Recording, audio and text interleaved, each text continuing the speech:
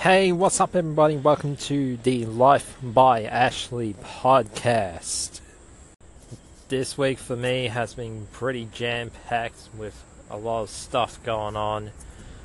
On Monday and Tuesday of this week, I went and did a first aid and CPR course, and today I just want to share with you some of the most interesting lessons that I've learned from doing that course over the past 2 days.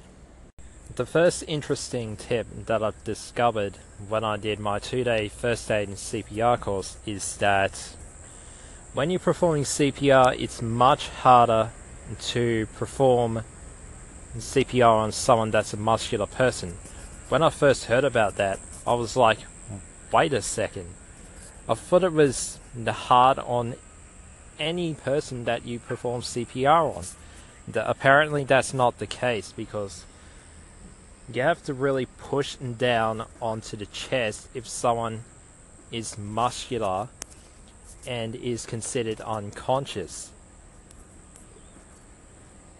That first tip really came as a surprise to me, especially when performing like 30 compressions and on someone that's muscular for as long as it takes until the ambulance arrives.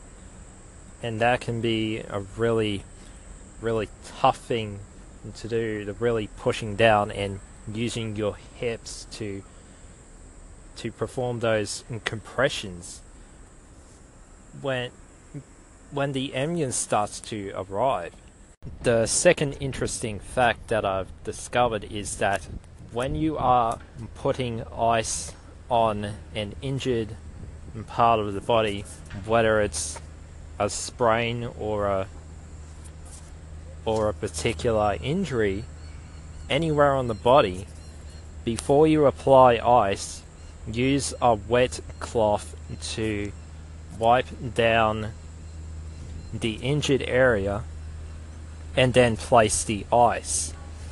This is because if you directly place ice on the injured area without using a wet cloth, the ice will possibly burn the area that is injured on the body.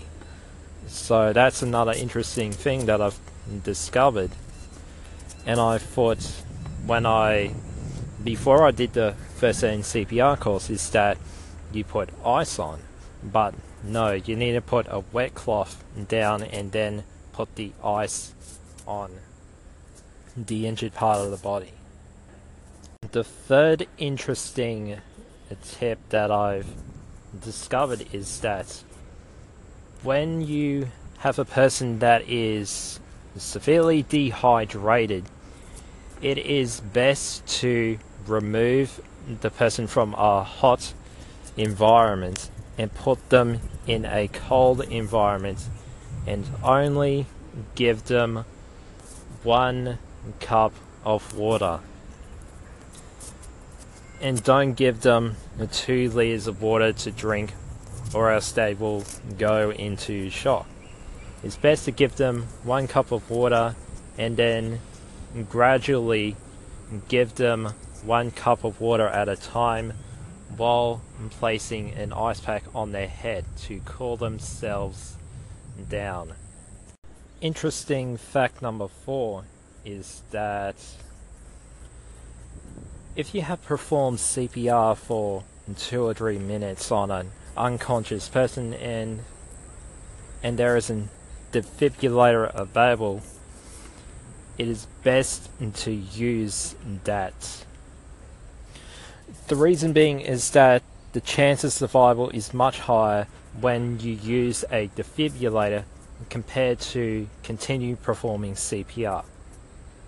If there is a defibrillator available, definitely get someone to use that if someone is with you when you are performing CPR on an unconscious person. And if you are on your own and you see an unconscious patient at first sight, get the defibrillator first and then do the Dr. ABC and D accordingly. And then when you performed CPR and there's no luck, set up the defibrillator and follow instructions from the ambulance. Interesting fact number 5, if you see a person that is unconscious, you automatically have permission to perform CPR on them.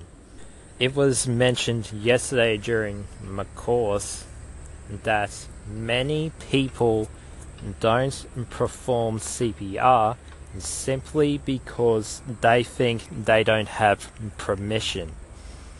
The most important thing to do is to call an ambulance and perform CPR on someone that is unconscious.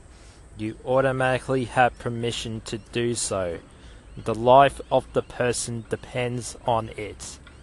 If a person has an injury, however, you have to ask permission for them to treat them.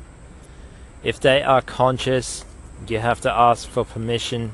If they're unconscious, you automatically have permission to help them by performing CPR.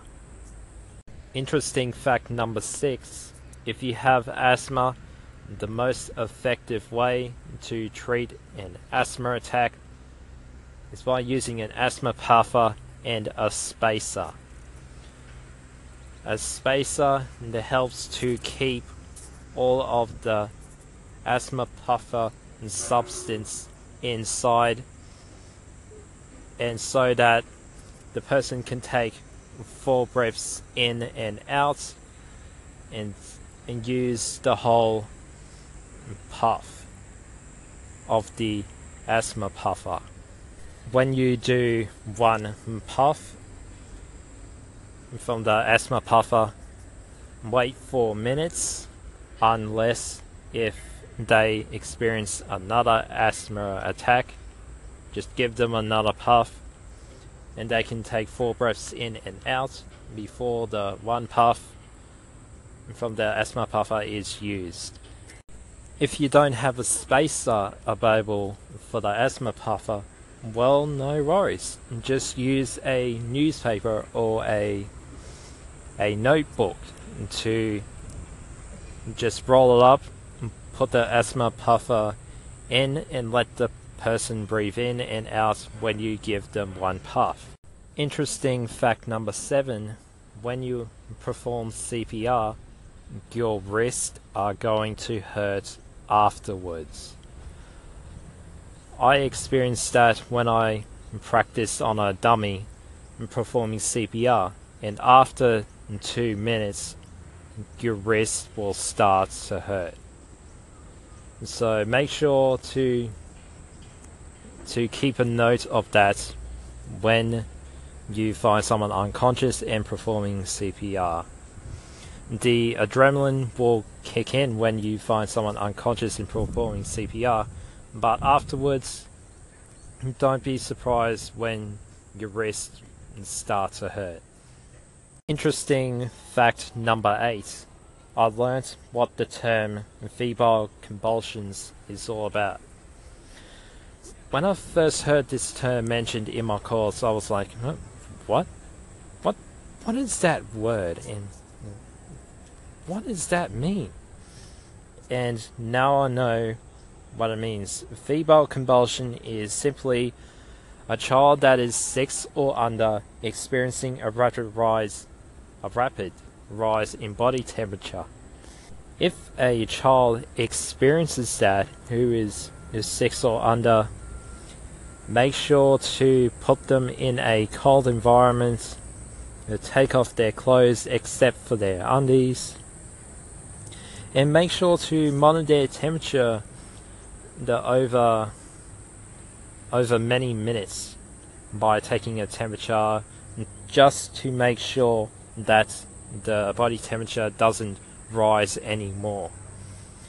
The average human body can go from 36 to 37 degrees, and anything above that can be potentially dangerous for a child and potentially dangerous for an adult as well.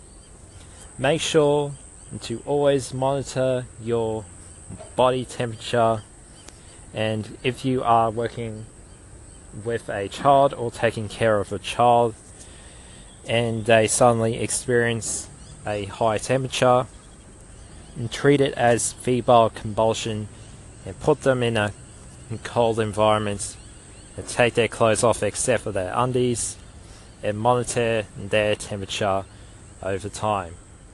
And most importantly, if you don't know what to do, call an ambulance.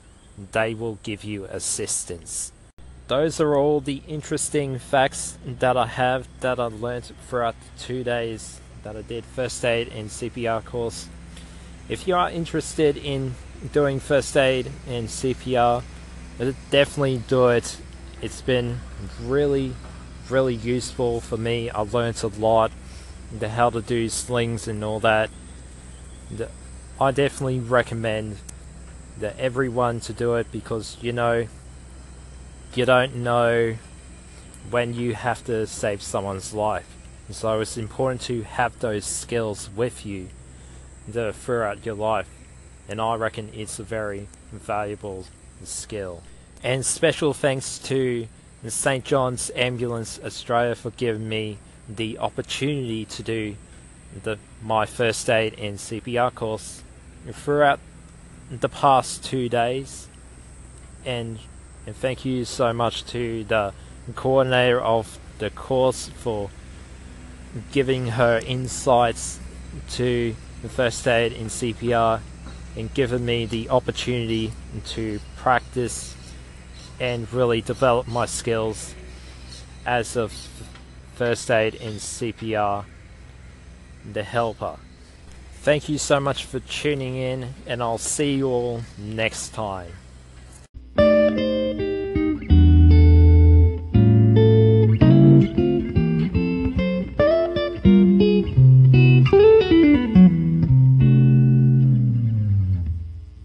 Hey listeners, if you like this podcast, all the interesting facts that I gave, the tips and insights that I gave in today's episode of this podcast, make sure to favorite this podcast so that you can get updates on when my next episode will be available.